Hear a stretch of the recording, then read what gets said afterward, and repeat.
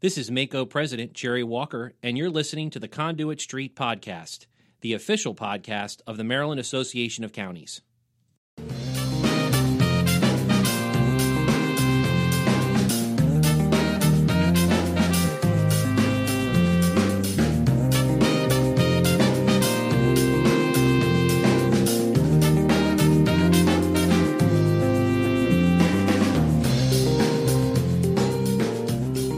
Hello and welcome to the Conduit Street Podcast. Kevin Canali here with my co-host Michael Sanderson.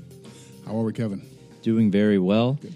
Today on the podcast, we're going to get into part 2 of our 2-part series, New Technology Driving New Policy. And Michael, we got some feedback from part 1, and it seems like we're sold on this idea of doing, the general news of the week, 1 week, and then the next week we'll jump into a deeper policy issue and discuss that and just rotate those off and on. It seems like people seem to be on board with that. Yeah, I think so. That's helpful for us. I think we're still interested in feedback from our listeners, and we're happy that we've got hundreds of people listening to the pod. That's great. But I think at this point, we want to try and build it around your interests and what we think fits. And covering policy stuff, I mean, you can do a weekly news wrap-up, and that's fine. That's the kind of thing we're trying to do with the blog on our website.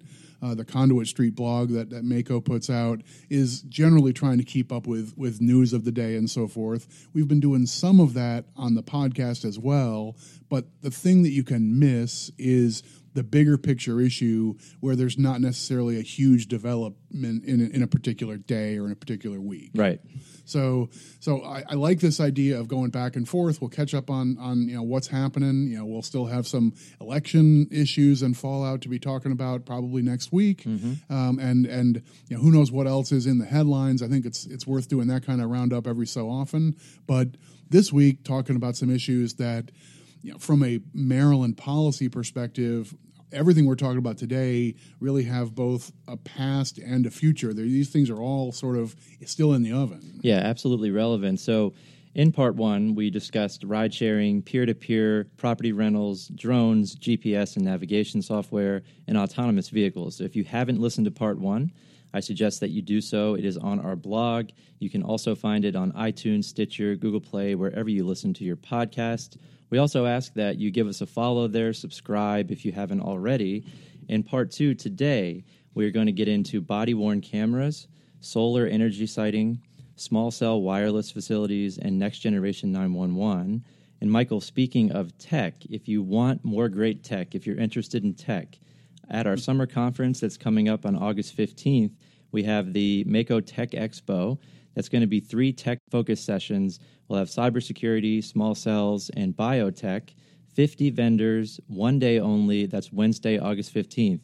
So you better get down to Ocean City on Wednesday if you're interested in tech, and I suppose you might be if you're listening to this podcast. Yeah, I think Wednesday has really taken off the last couple of years as we've tried to add a focus on that day. And, people like me who are long-timers, with and around Mako, a lot of people used to think of Wednesday as the day for, there's a golf tournament and there's some light programming, but that's a pretty easy day to make my travel day. If I'm not going to be golfing, I'll just sort of drive down and check in that afternoon or whatever.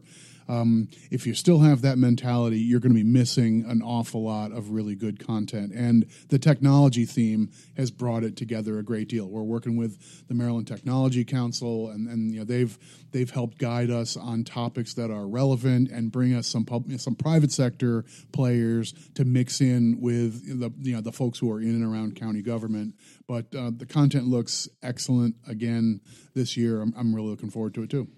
I am too, and the summer conference in general is looking fantastic. One more housekeeping issue here. The Conduit Street podcast will be recording a live episode at our summer conference. We have a very special guest.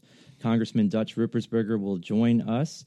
Don't miss that session. We'll also talk about how to podcast, the benefits of podcasting. That's going to be held on Friday, August 17th from 2:15 to 3:15. So if you're interested in podcasting and you want to hear from Congressman Ruppersberger, which is always good, make sure to join us for that session. Yeah, so I mean, we hope this is a little bit something, a little bit different than the usual offering. But as one of our breakout sessions, we're going to do a live podcast. We'll have Dutch there. I'm sorry I got licensed to use just the nickname, but when he was county executive and president of MACo, I was working here, and we actually.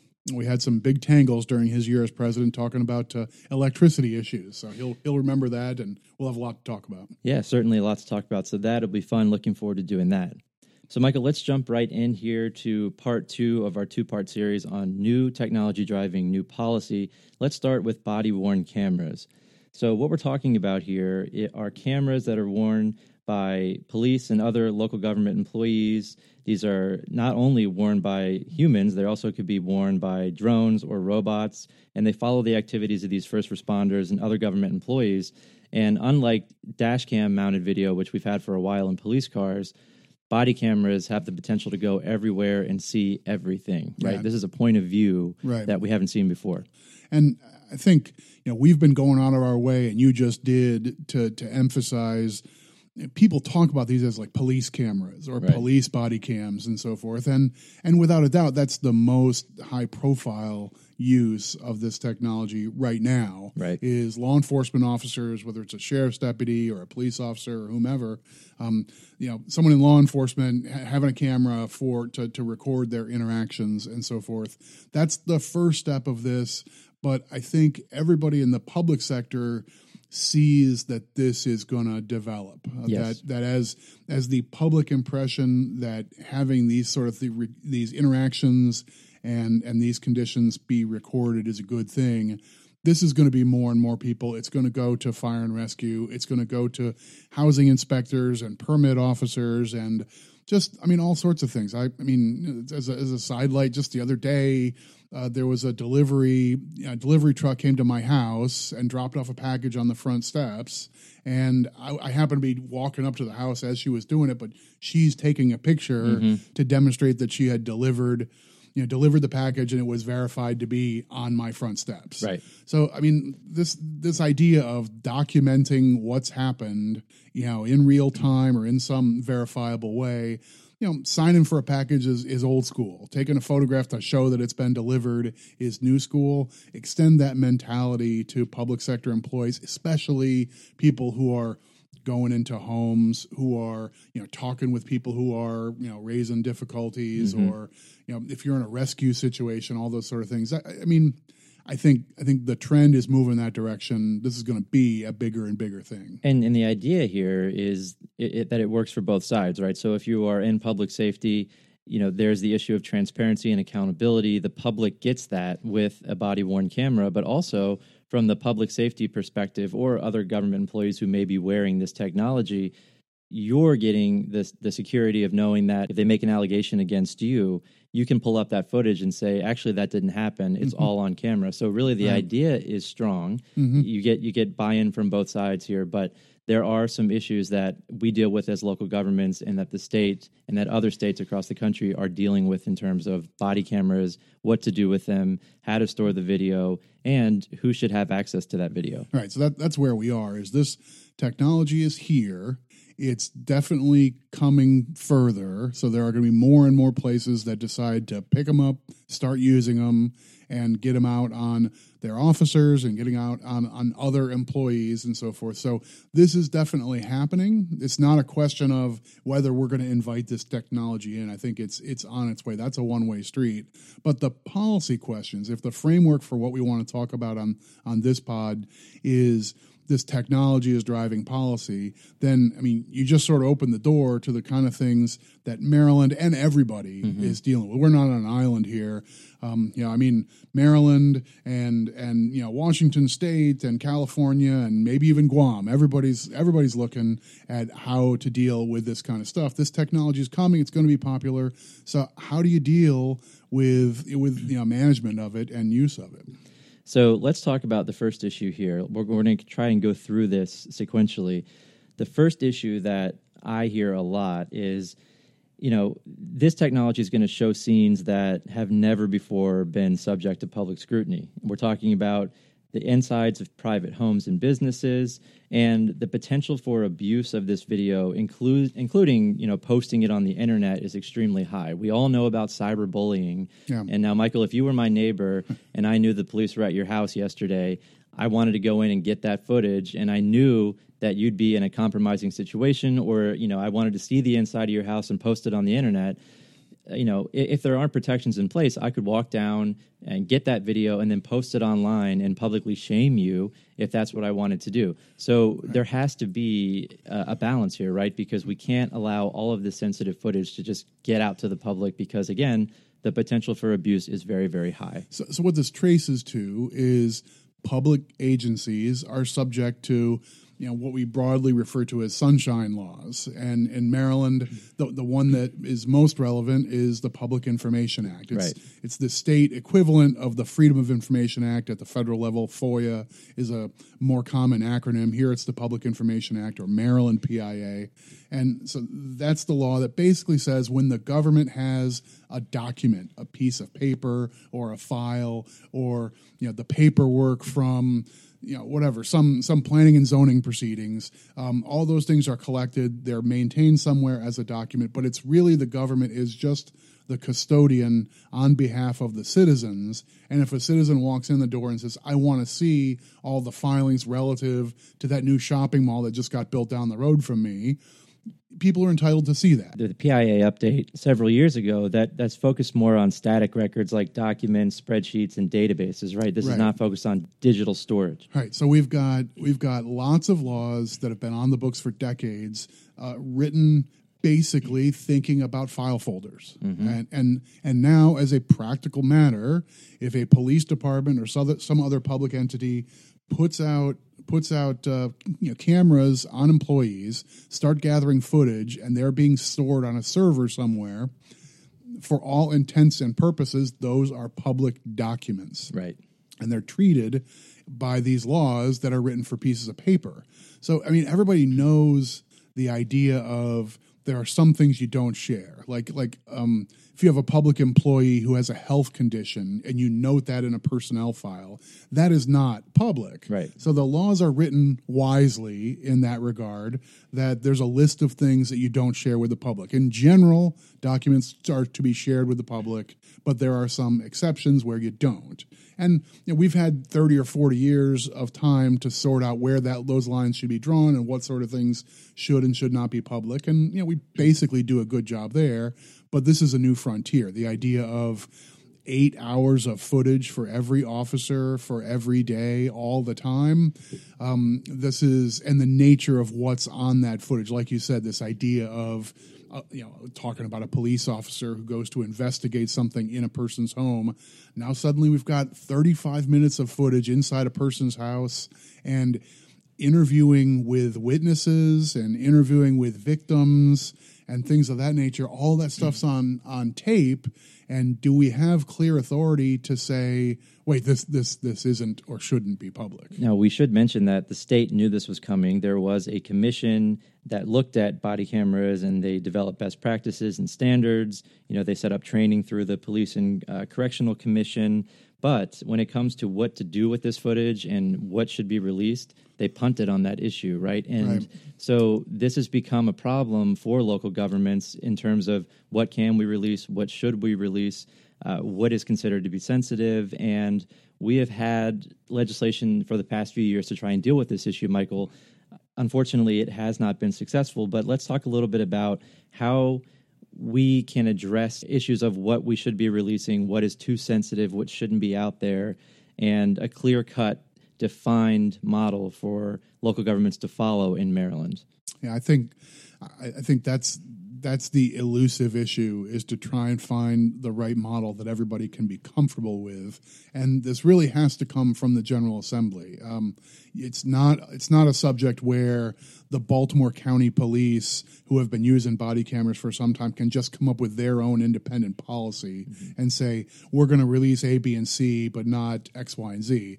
They don't have the ability to do that because state law more or less says everything's public except things on this short list. So unless you can get the General Assembly on board saying certain types of footage should be redacted or withheld, then it ends up being presumed to be public. And part of the difficulty here is I'm not wild about making policy arguments based on bureaucracy and staff time, but that's a real issue here. To hire an attorney to go through a 20-page document and magic marker out the sensitive items where a person's name is referenced or other things that shouldn't be shared, that can be a 2-hour exercise. And that takes some time, it takes some money, but it's not necessarily the end of the world. But to hire somebody to go through, like that past example, 35 minutes of footage of the camera while it was inside a person's house to take out you're going to take out the face of the people the officer's talking to. What if there's a few marijuana plants in the corner of one of the rooms in that house, or what if or paraphernalia or whatever else might be around in the house? Or what if we just happen to see they have a personal safe and it's in the side of the wall, or really nice art on the wall. Right? Yeah, right. I mean, the list of things that could make you worried. Even just like what rooms do the kids stay in, and what windows could a person with bad intent try to peek into?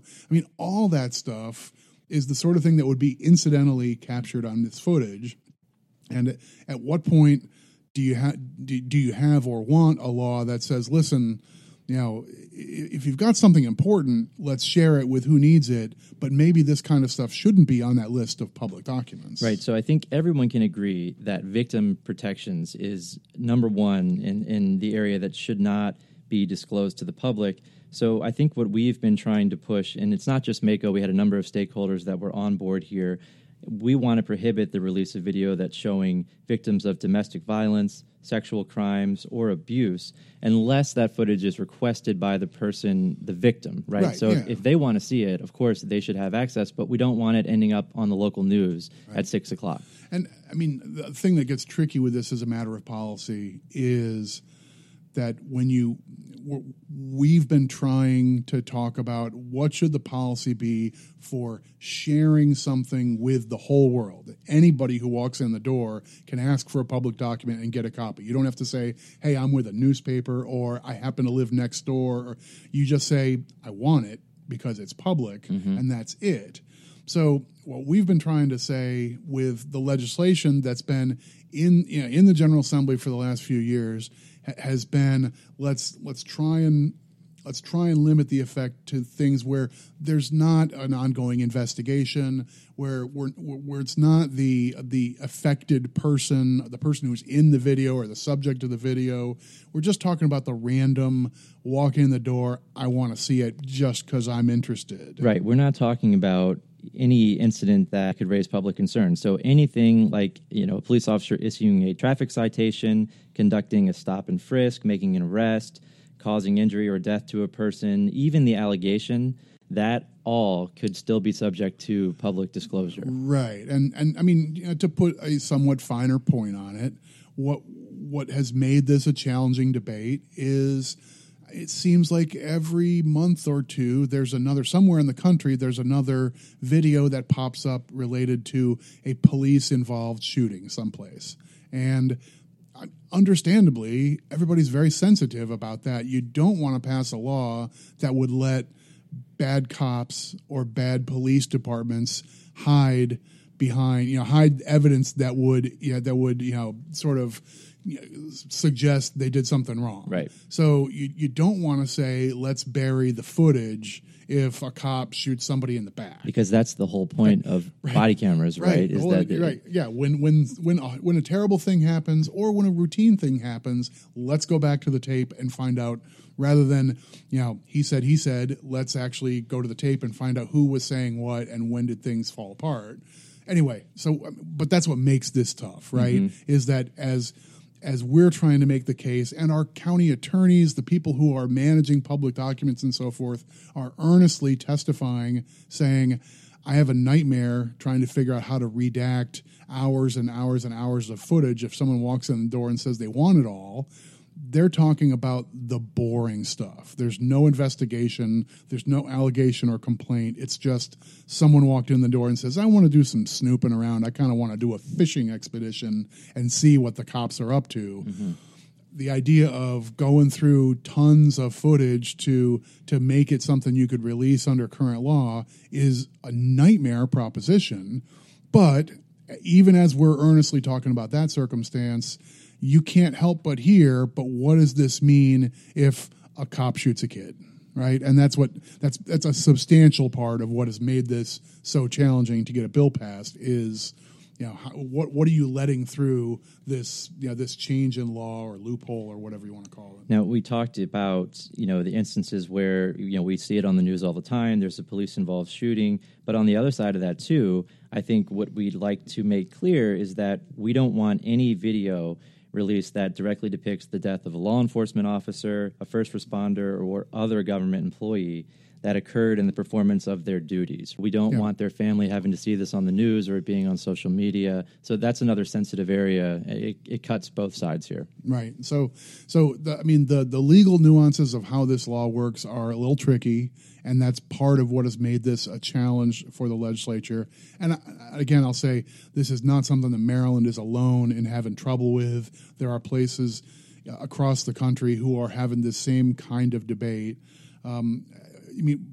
One of the problems, though, of being stuck in limbo, which I think is a fair depiction of where we are right now, is you have places in Maryland, we know for a fact, that have said, until we know what to do with this footage, we're unwilling to buy the cameras and put them out there because we're terrified that someone will come in the door, ask for all the footage, and we'll be stuck hiring outside attorneys to spend 3 weeks of time going through and editing and redacting stuff from this footage so we can legally comply with a request, and maybe we don't even get paid for that. So we're on the hook for $150,000 to let somebody have a bunch of footage without even anything in mind. They're not saying I want to see this or I want to see that. They just want to see everything. Right. So by not making things clear, by being in limbo, we're actually disincentivizing folks to go out and get this technology that everybody, I think, agrees is probably a good idea on both sides for, again, transparency and accountability, and then also for protecting police or other governmental employees that are out there interacting with the public every day. So this is a to be determined where this is going to head as a matter of policy. I think by and large, we haven't been hearing problems from agencies who are using cameras within Maryland that they're not using them correctly, that they're not following the sort of best practices and so forth. The big threshold questions about when do the officer have the camera on or when do you turn it off, other things like that. By and large, we think the training stuff is going well. The question is, what do you do with the footage? What's public, and how do you sort that stuff out? So not resolved yet. Maybe this coming year could be the setting for that. Tough to say. Right. So looking to take the next step, we will see what happens there. Stay tuned. Michael, let's get into solar facility siting. So energy facility siting is based on decades-old law, right, that envisions small and relatively compact facilities like coal, oil, nuclear plants as your primary energy generators. Increasingly, though, energy generation is becoming more dispersed as technologies like solar, wind, biomass, gasification are now poised to be the primary energy generators. Mm-hmm. These technologies, they bring many advantages, but they also have some drawbacks, including a need for significant amounts of open space. And that is where this is what causes problems, I think, for local governments in Maryland, and not just in rural areas, but also in urban areas. There's this high demand for a lot of space to put up solar or wind farms. And we understand a lot of people love this technology. Clean energy generation is a big deal, but it does create a lot of pressure for land, which, quite frankly, is limited in Maryland in terms of what we can provide these large swaths of land to put up these energy-generating facilities. So this follows the same model that we've been talking about. As a couple of weeks ago, we were talking about things like ride sharing. You have laws written for taxis. Now, how do you make those laws adapt to the new model, which is instead of a registered taxi with a medallion driver and so forth, now you just have a citizen with a car that's passed an inspection working for a ride-sharing service. All right, so basically the same situation here. We've got laws on the books basically written with the assumption that power comes from power plants. Where you build a giant power plant, and with the inherent understanding that power plants are not the best neighbors. They can be noisy, they can vibrate, they can make smoke and so forth. So communities are not wild about having a power plant sited next to their school or whatever. So the state, decades ago, basically stepped in and said, when it comes to siting power plants, this is an area where community control by way of local zoning and that sort of process, we need to step in and basically override community control because nobody's going to want a facility in their backyard. Right. So we are the community control people, right? We see the elected officials in county government and municipal government as that's the vehicle for communities to decide how do they look, how do they develop and grow, and what do you want where. I mean, that's what planning and zoning is all about, and that's a centerpiece issue for local government. But this was one exception where I think it generally made some sense to say you need to have some power generation infrastructure within the state.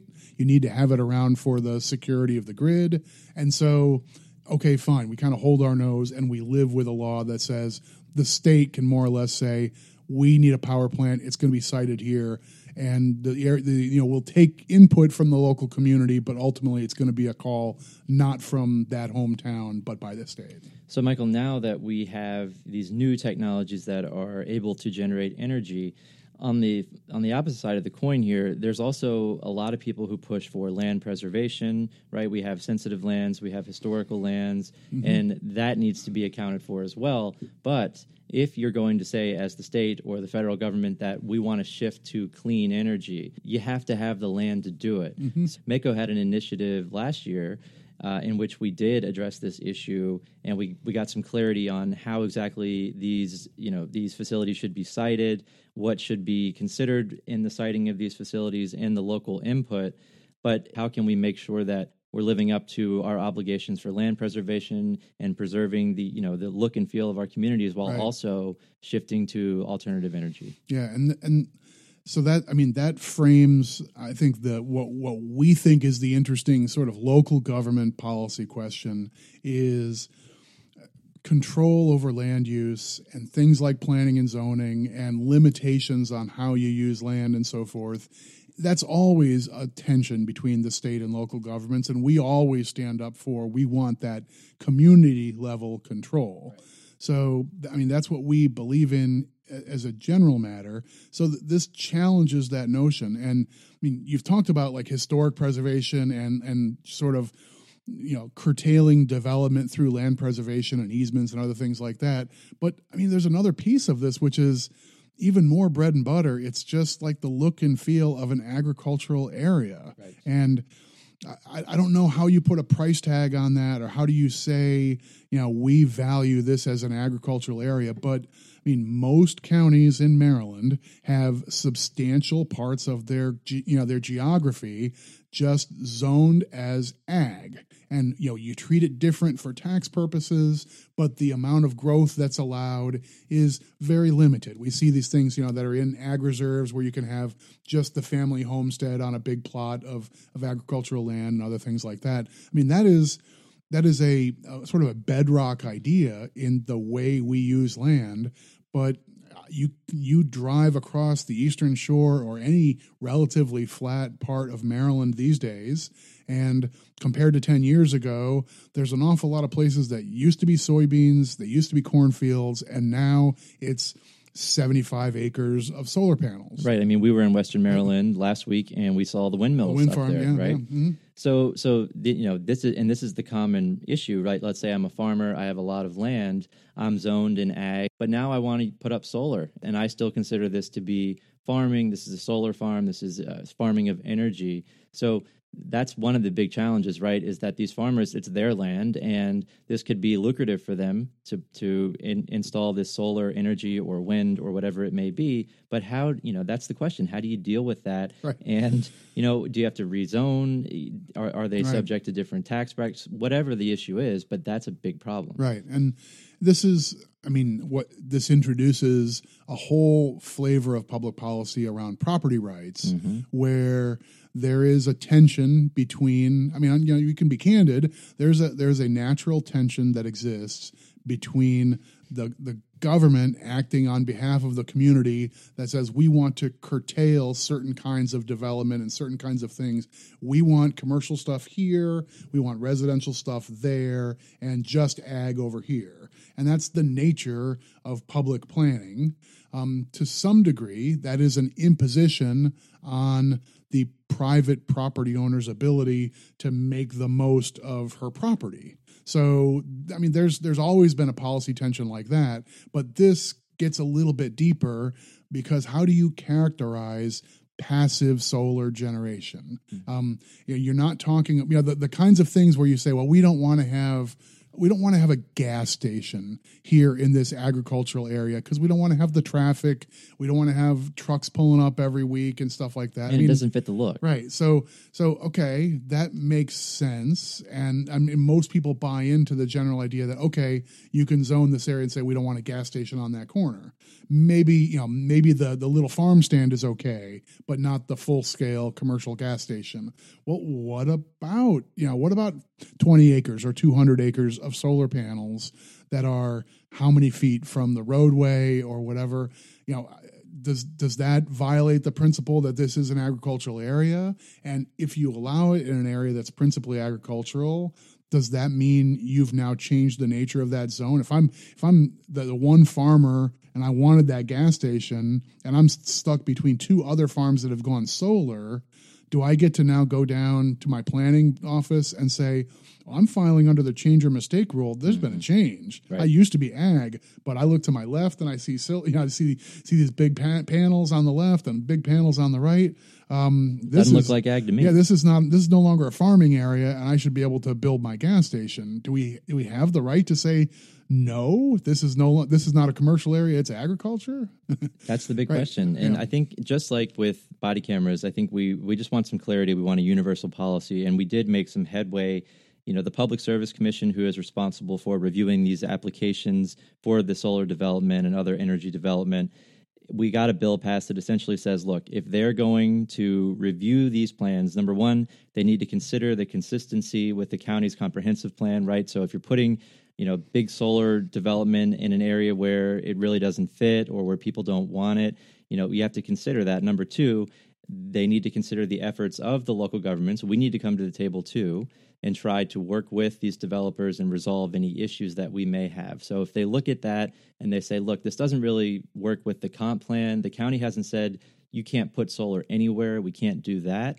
But also the county has shown up and they've tried to resolve these issues, but they just can't do it. That's now probably going to factor into their decision on whether or not to issue a license essentially to install solar and generate that energy at any specific location. Right. So that system, the Maryland law as of the 2017 legislative sessions, this has been on the books for a year or so, is, first of all, it's got some puts and takes. The way a county earns the right to require consideration by the State Public Service Commission is by having a special process. Right, so we can't say, no, you can't put solar anywhere here. Right, but we if you go through and you map out your county and you say these are the good places and these are the bad places for specific reasons, then you're entitled to present that to the Public Service Commission. They have to consider it and they have to think about that consistency. So that's a step.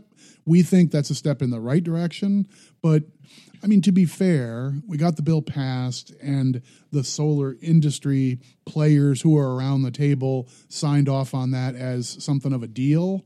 But I think probably the best way to phrase that is it's more of a ceasefire than an absolute truce. So maybe it'll hold and maybe it turns out that's the middle ground that's going to get us through the next 10 years of what might be boom time for solar.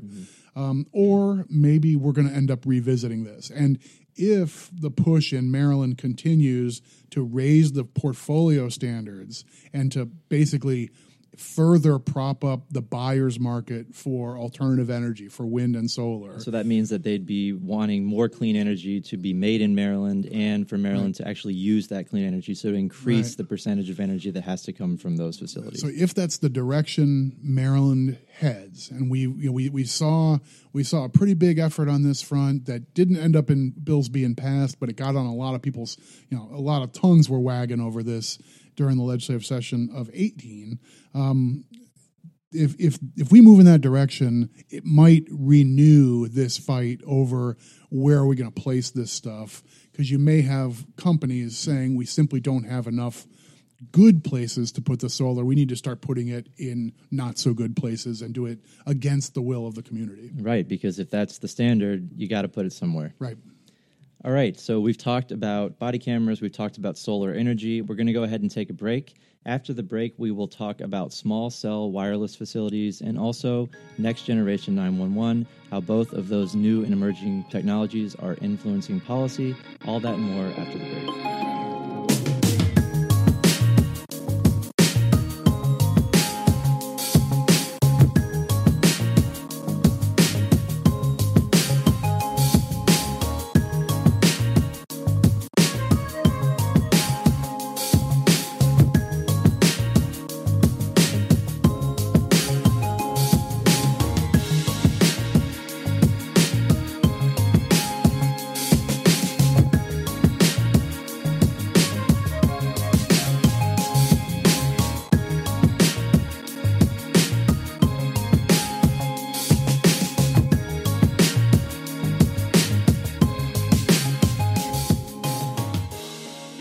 Back to the Conduit Street podcast. Kevin Kennelly back here with Michael Sanderson.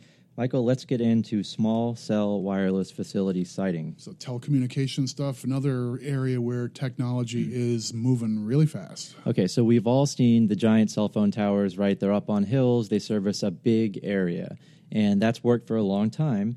However, we've seen data traffic soar last year about 40% higher than it was in 2010.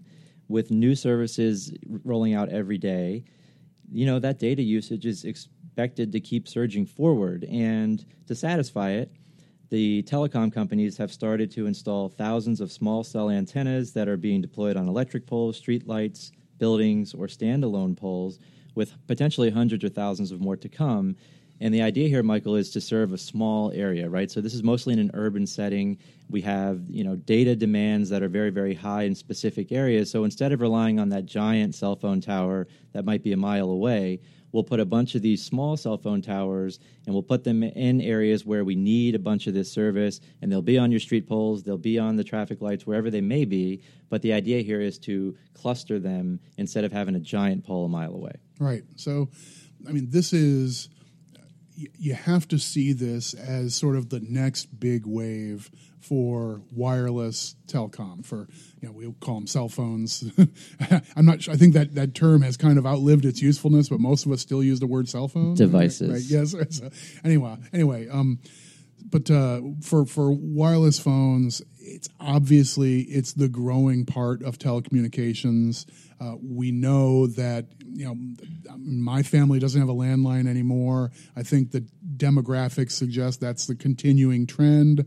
A lot of people get the free landline thrown in with their telecom package from a cable company or something like that, and some of them don't even activate it. They don't even know their phone number. Right. So it's just. I don't.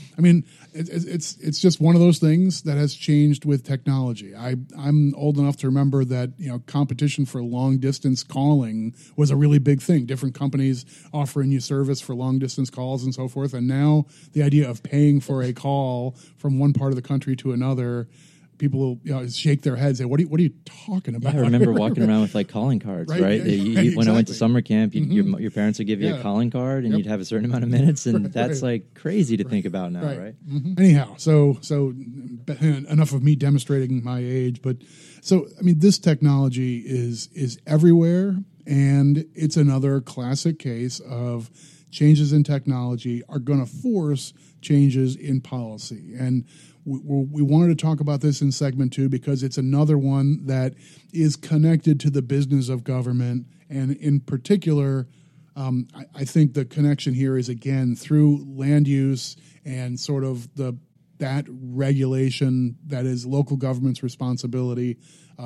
Putting up a facility like this, whether it's a 250-foot tower or whether it's just an item that goes on top of a telephone pole or on top of a street light or on top of a building, either way, there's a local process for some input, for some guidance on where, what, how, and that sort of thing. How do you get to use the public rights of way? All that sort of stuff is a public responsibility acting on behalf of the residents of the community who have a stake in what the neighborhood looks like, what facilities are installed where, and all those sorts of questions. And public safety, right? I mean, you have to consider that, too, as a local government. That's your primary responsibility, is protecting the public. And if you have a situation where, some of these small cell facilities might be the size of a refrigerator box hanging off of a pole, you could see how maybe a neighborhood wouldn't feel comfortable walking down the sidewalk and having that hanging over them. So, but if I'm a wireless provider, Michael, and I'm saying, hey, 5G is coming. It's not here yet, but it's coming down the line. And we need to be able to install these facilities all over the place. And we don't want to have to deal with local governments that have different rules and regulations. We want to set policy. We want to be able to do this stuff because we need to, because this is what people want. They want faster phones. They want more data. And in order to provide that to them, we need to have carte blanche to go wherever we need to go to give you this technology. You're going to want it. Your citizens and your residents want it. We need to have that flexibility. We don't need you getting in the way and dealing with all these different zoning procedures. So that's their argument. And you, as a local government, what is our position here? And we've talked about we need to protect the look and feel of communities, public safety. There's a procedure for zoning. There's a procedure for walking in the door and saying, hey, I want to put this on a pole.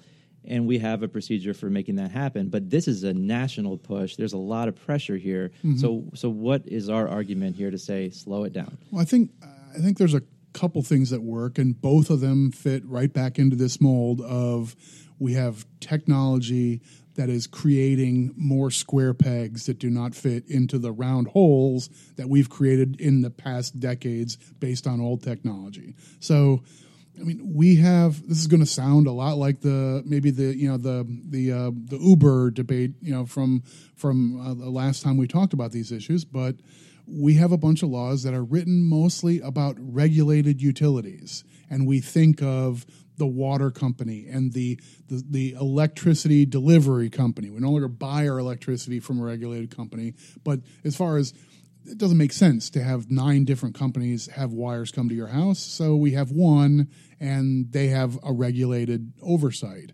Well, those companies, we understand how to have a relationship with a regulated utility or with a franchised cable company who has an agreement of they're going to provide this kind of service in a service area, and they negotiate that locally. We understand how to do that business. But now you have for-profit, unregulated, competitive wireless companies who are making very similar claims. We need access to public rights of way. We need to use the local infrastructure, and we want to be able to do this in a way that's unfettered and clean and quick and so forth. And I mean that's their position. It's absolutely their right to argue for that. Mm-hmm. But it's just. I don't like saying it's different because it's different, but the idea of a regulated company getting special entitlements because they've agreed to be the one player to take on a public responsibility is different from a company who's thinking just about the quarterly earnings report for their shareholders. Right. So with the franchise agreement, maybe you make that agreement with a cable company and you say, hey, that's fine. You can use the public rights of way, but we want you to serve these areas too. You're not just going to serve the highly populated areas, but we also want you to get out to our rural areas, mm-hmm. and they need service too. So, that's the agreement. There's an exchange. And so in exchange for the use of public rights of way, the company agrees we're going to serve this particular geography. We're going to provide public access channels for educational programming or for civic programming, all these sorts of things that are very familiar with telecommunication as it existed 20 years ago, where we knew what cable was and we knew what telephone was, and that's that sort of thing. Now the lines have been blurred with all these different facets of telecommunication, and the way we regulate it, oversee it, tax it, and treat it has just become really difficult to sort out. So the wireless players right now want to expand their footprint. With smaller toes, but they want to have these smaller facilities, and their argument is we shouldn't have to go through the same kind of rigor that we used to when we put up the big 200-foot tower. Right. And that's really what this question is about, is that there was a public right to have some say in where the big towers go, because it might interfere with your police radios, or there's a safety, what if a tower falls down, that sort of thing. But come on, these are just pizza boxes. We're going to just hang them on your light poles. It'll be fine. You don't really need to have any say in that. Okay, now the gauntlet has been dropped as far as this tension between the company that wants to provide service that we all want. I mean, I'm a wireless user, and I want maximum bars and better service in the places where I spend my time. Nobody wants to see buffering, right? Yeah. So I mean, it's not like this. It's not like they're without an argument that the service is going to be great for citizens and economic development. But how do you make that work with communities that look a certain way and function a certain way? We have to think about public safety. We have to think about the environment that we're building in and that we're living in. That's our job in this. So, where do we head from here? That's the tension to try and sort out. One way to go about this is to make this a statewide rule, and the industry is interested in saying, let's not have Anne Arundel County or the city of Annapolis be the decision maker here. Let's have the decision maker be the state of Maryland through one law. Here's the boilerplate, and this is now the system, and here's when you have to give a license, so on and so forth. Sort of like Airbnb from episode 1 is like, we want a statewide law. We want this to be uniform across the state. We don't want to deal with a bunch of different, local taxes. Let's do it one way. We'll deal with the state. We don't want to deal with the locals. So it's just to have a uniform policy across the state, and you can understand their argument. But we talked about franchise agreements, and absent an agreement like that, Michael, we know there are areas of this state that don't have access to broadband. They're already behind. And this small cell technology will bring with it a massive investment. We're talking hundreds of millions of dollars, and that sounds great. I think what we don't want to see happen, though, too, is that these small cells are going to be deployed in areas where there are high populations, mostly urban settings where the demand is very high. They may not be useful in our rural areas who are already behind. They already don't have broadband access. Mm-hmm. So with a franchise agreement, you could say potentially, okay, we'll let you do this, but we also want you to make sure that our people who don't have broadband, we want you to bring them up and get them on par with everybody else. So make some of that investment there, and then you can, install these small cells. But we don't have that capability. So I think what we're looking to do is make sure that our people in our rural settings don't get further behind the 8 ball, and that if this massive investment comes into Maryland, that we are investing in bringing those folks up to par with everyone else in terms of broadband access. Yeah, I don't know. I don't know what the reasonable goal is for parity in service with compact, highly developed areas and the reverse, the disparate rural areas.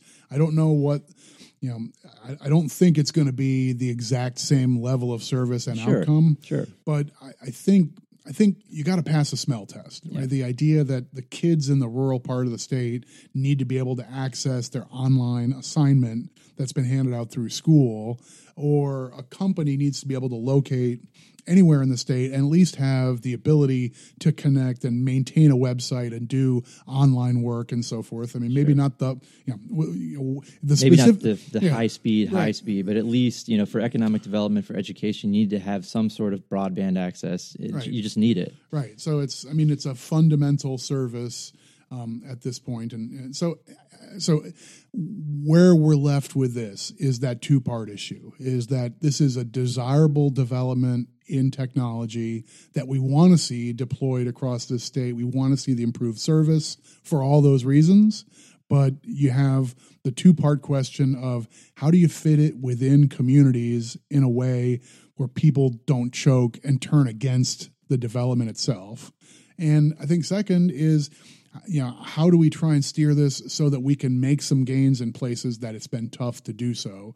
And if desperately wanting further service in compact areas is the way to get some of the companies to get more on the rural, relatively underserved areas, then the state may be the player to do that rather than, the city of Rockville or Montgomery County. Right? Absolutely. So again, this one is unresolved, much to come. This will be an issue moving forward. I expect it to be an issue in the 2019 legislative session and possibly beyond. And in just about every state too. We've been talking with our peers from other jurisdictions, and this debate is a national debate being held in state houses all across the country. So, Michael, this is a perfect transition into our next topic, Next Generation 911. This both has to do with signal capacity and service area, and we're talking about a lot of the same stuff here, but when we're talking about 911, nobody wants to have to call 911, right? I mean, 911, though, is a local function, and we know that Maryland residents demand and expect 911 emergency service to be reliable and efficient. So in order to make that happen, in order to keep up with this increasingly complex public safety function, we need next generation technology. The federal government has mandated that everyone get to this next generation 911. Next generation 911 will improve wireless caller location. It will accommodate incoming text and video, multimedia, and also allow us to manage crisis-driven call overflow. So, Michael, if there was a car accident next to your 911 center here and you're flooded with calls from everyone calling about the same accident, you may be able to then transfer those calls to another jurisdiction so that the person who has an emergency, who's maybe not in that general area where the accident is still able to get through to 911, and that's a big problem. Yeah, and I mean, what lies in the background of all this is just what we were talking about a moment ago, the shift in telecommunications toward wireless callers is what's driving the need for what we're calling next gen 911. I mean, it was a while ago that Maryland made the investment statewide to get all of our call centers the ability to do an estimated location for a wireless caller, and we do that by sort of triangulation from cell towers and that sort of thing. Actually, in the places where small cells are going to be developed, that potentially could give you some more precision there, but what we're still lacking is the detail. If you're in an office building, we can't tell whether you're on the fourth floor or the first floor.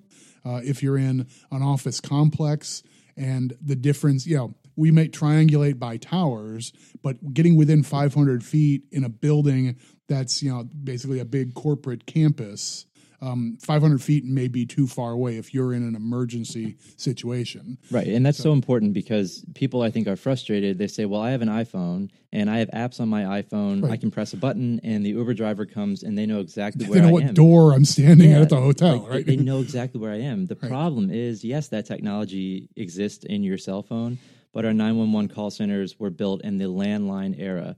They are not equipped to utilize that technology that you have embedded into your phone and find you like Uber can. So that's really the issue here. We're trying to upgrade this technology to make use of the technology that you and I carry in our pockets every single day. Yeah, and I mean, without getting too technical, another piece of this is because of the transition from one phone carrier to scads of them. The practical matter is the 911 call centers used to be able to rely on one big copper-wired trunk run by the company that's now Verizon. Right. And that's the local exchange carrier, was the only outfit you had to deal with for incoming calls. So for years, we've been patching wireless calls and all these other forms of telecom in through the trunk that's been run by the local exchange carrier. But the government is sort of out of the muscle of compelling the local exchange carrier to maintain that service. Mm-hmm. And if Verizon disappears as the unit provider, the call centers need to be ready to handle stuff coming directly from wireless companies A, B, C, D, E, F, and G, plus the various mom and pops and so forth, and the cable TV companies who are providing dial tone service and so forth. So it's we need to be able to receive the information, whatever form it comes in, whatever company it comes from. that's a big part of what Next Generation 911 is about. That's not the exciting part, but if you run a call center for a county government in Maryland, they'll tell you that's one of the challenges that they don't know how to get from here to there without some big investments. Right. So speaking of getting from here to there, MACo definitely encourages efforts to enhance emergency communications in Maryland. And we have developed a proposal in the form of a bill to help guide that transition. I think it's important to mention the Emergency Number Systems Board. They are a great outfit. They work a lot with our local 911 call centers. They invest capital money that the state gets from a portion of the 911 fee to upgrade equipment, and they do a fantastic job. Our jurisdictions love working with them, but a lot of this stuff that we're talking about with Next Gen 911 in terms of like staffing and training, that's really not within the regulatory confinements of the ENSB. That's not what they're statutorily meant to do. Right. So we need to start looking a bit outside of what they're doing. They're the leader here. We know that they have been working on this for a long time, and they're certainly invested, but there are issues that are outside of their realm that need to be addressed. Yeah, so I mean, the numbers board is excellent in its lane. And so if you're Cecil County and you need an upgrade to your system, rather than pinching pennies with your local 911 fee for 6 straight years until you save up enough to get a new system, Maryland's program is when we pay $1 a month for our 911 call center on our phone line, what we end up paying is 25 cents of that goes to the state. So this numbers board is sort of the governing body of let's make the capital upgrades from a center place. Mm-hmm. And so they're the ones who would say, okay, Cecil County, you need $1.6 million. We'll do that next year. This year, we're doing the one in Prince George's and the one in Allegheny. Next year, Cecil and Hartford and Talbot, you're all going to get yours. And we have part of a scheduled rollout so that nothing's obsolete. Everybody's being brought along at a reasonable pace. That's a really good way to split up the responsibilities of big capital investment versus day-to-day operating stuff, which the local fee supports. Doesn't cover, but it helps support. Right. Doesn't come close to covering. We can talk about that in a second. But so I mentioned that we do have a framework moving forward here. There will be a commission to advance Next Generation 911 across Maryland. That was a MACo initiative. That bill is going to get all of the people in the room who know the most about 911, not you and I, the people who know the technical aspects. They're going to examine the strategic aspects of the implementation of NextGen in Maryland. And again, they'll work with the ENSB, who will also be at the table, working off of their existing efforts and with an emphasis on areas outside of their statutory responsibilities. They're going to study and make recommendations for implementation, technology, funding, governance, and the ongoing statewide deployment of Next Generation 911. They'll submit a report to the General Assembly and to the governor and really make sure that Maryland is equipped to move forward here and that everybody understands what we need to do and that all boats rise here so that you have the same capabilities in Garrett County as you do in Worcester County and everywhere in between. Right. So that's the vision that we want. I think it's the vision that Marylanders want. This is an important service. I mean, to some degree, this is an edict coming from the Federal Communications Commission that next-gen deployment and the things that come with it are an obligation of local governments across the country. So this isn't something that we just want fancier toys and we want to go get them. This is a matter of citizens want this. The federal government says go do it. We need to have a plan, and having a statewide plan just has to help in a lot of ways. But among them will be subtle things, maybe buying together and doing procurement differently for this next round could be a new wave of thinking in 911. We've always been, there's going to be a Cecil purchase and there's going to be a Hartford purchase. Maybe for these purposes, we need to do a regional purposes and we take Carroll and Hartford and Cecil and we end up with one investment that can serve multiple call centers. I don't know if that makes sense, but we have the right people together to help guide those kind of questions. Yeah, I mean, traditionally, admittedly, most often our 911 call centers have operated in silos and they haven't really talked to each other. But now with Next Generation 911, they'll be connected to one another. They'll be able to transfer calls to one another. So it certainly makes sense to go out and get the best bang for your buck in terms of procurement by buying together and using that as leverage. Yep. So, Michael, we talked about the fee not covering our operational costs. There is a quirky fee structure here in Maryland. I know this is a subject that you are very passionate about. And essentially, what we have is we do have a 911 fee. It's $1. So as Michael mentioned earlier, 25 cents goes to the state, 75 cents goes to the local. However, that 911 fee is on a per bill basis. Per bill? Per bill, not per line. So when we had landlines, that was fine, right? You had a landline, you got one bill. It came with a phone bill. You paid your buck, right? And once again, the laws were written decades ago because there was such a thing as a phone line, and it came with a phone bill. Exactly. So now what we're actually seeing is more devices connected or with the ability to connect to 911, but everybody knows about family plans, right? So, Michael, you get a phone, your family gets a phone, so you have 5 cell phones now, but you're getting one bill. So you're paying $1 for 5 devices that are able to connect to 911. So the more devices that contact 911, but we're getting less revenue. Right. And that is why, with this antiquated structure, by the way, we're the only state in the country that has a per bill fee specified in statute. That is why we have not been able to keep up with these rising costs. At least that's a big portion of why. But I think that needs to be addressed as well. That needs to be looked at, and the commission will certainly look at that.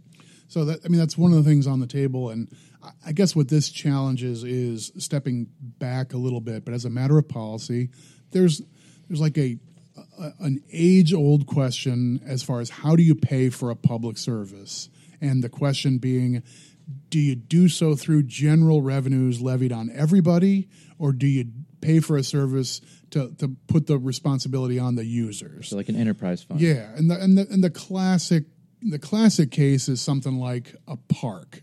You need to maintain the park and make sure that the parking areas and the grass is mowed and that you have the lifeguard or whatever.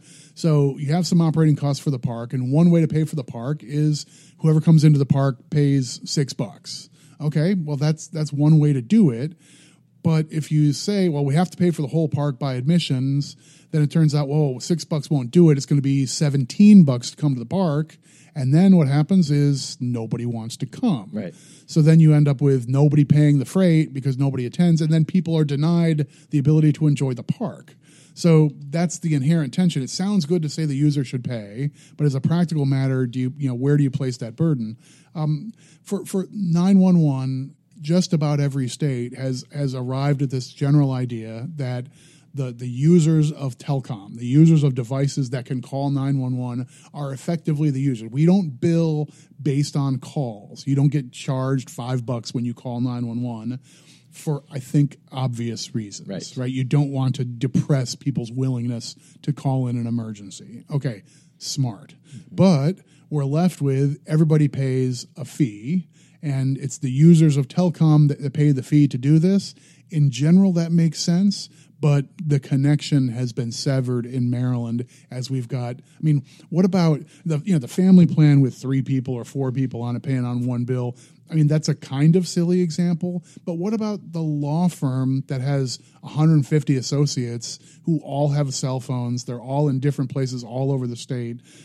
7 of them might make a call in a given month, but they pay $1 because it's all on one bill. We're totally on an island having our law written that way. It's a quirk, but there is the tyranny of the status quo that makes that a tricky policy issue unto itself. Absolutely it does, but this commission, I'm very confident the right people will be in the room. The smartest people in our state will be looking at this issue, and they're going to come up with the policies moving forward. So lots to look forward to there, very exciting stuff, and we'll keep you updated on Next Generation 911. All right, Michael, that's going to do it for part 2 of our 2-part series on new technology driving new policy. I think we've covered a lot of very interesting policy areas, had really good discussions on some of this new and emerging technology, and hopefully you've enjoyed it. Yeah, we welcome your listener feedback. We're very much like hearing from people who are listening to this, and if you like it, let us know. If you don't like it, let us know. I'd rather hear what you have on your mind, and if you think that there's another topic out there that's worth a local government flavored deep dive, ring our bell because we're looking. Absolutely. So we will be back next week. We'll get into the news of the week. We'll get back into our normal programming, but we hope to keep doing these deeper dives on particularly interesting policy areas. That'll do it for this episode. Kevin and Michael signing off. We will talk to you soon.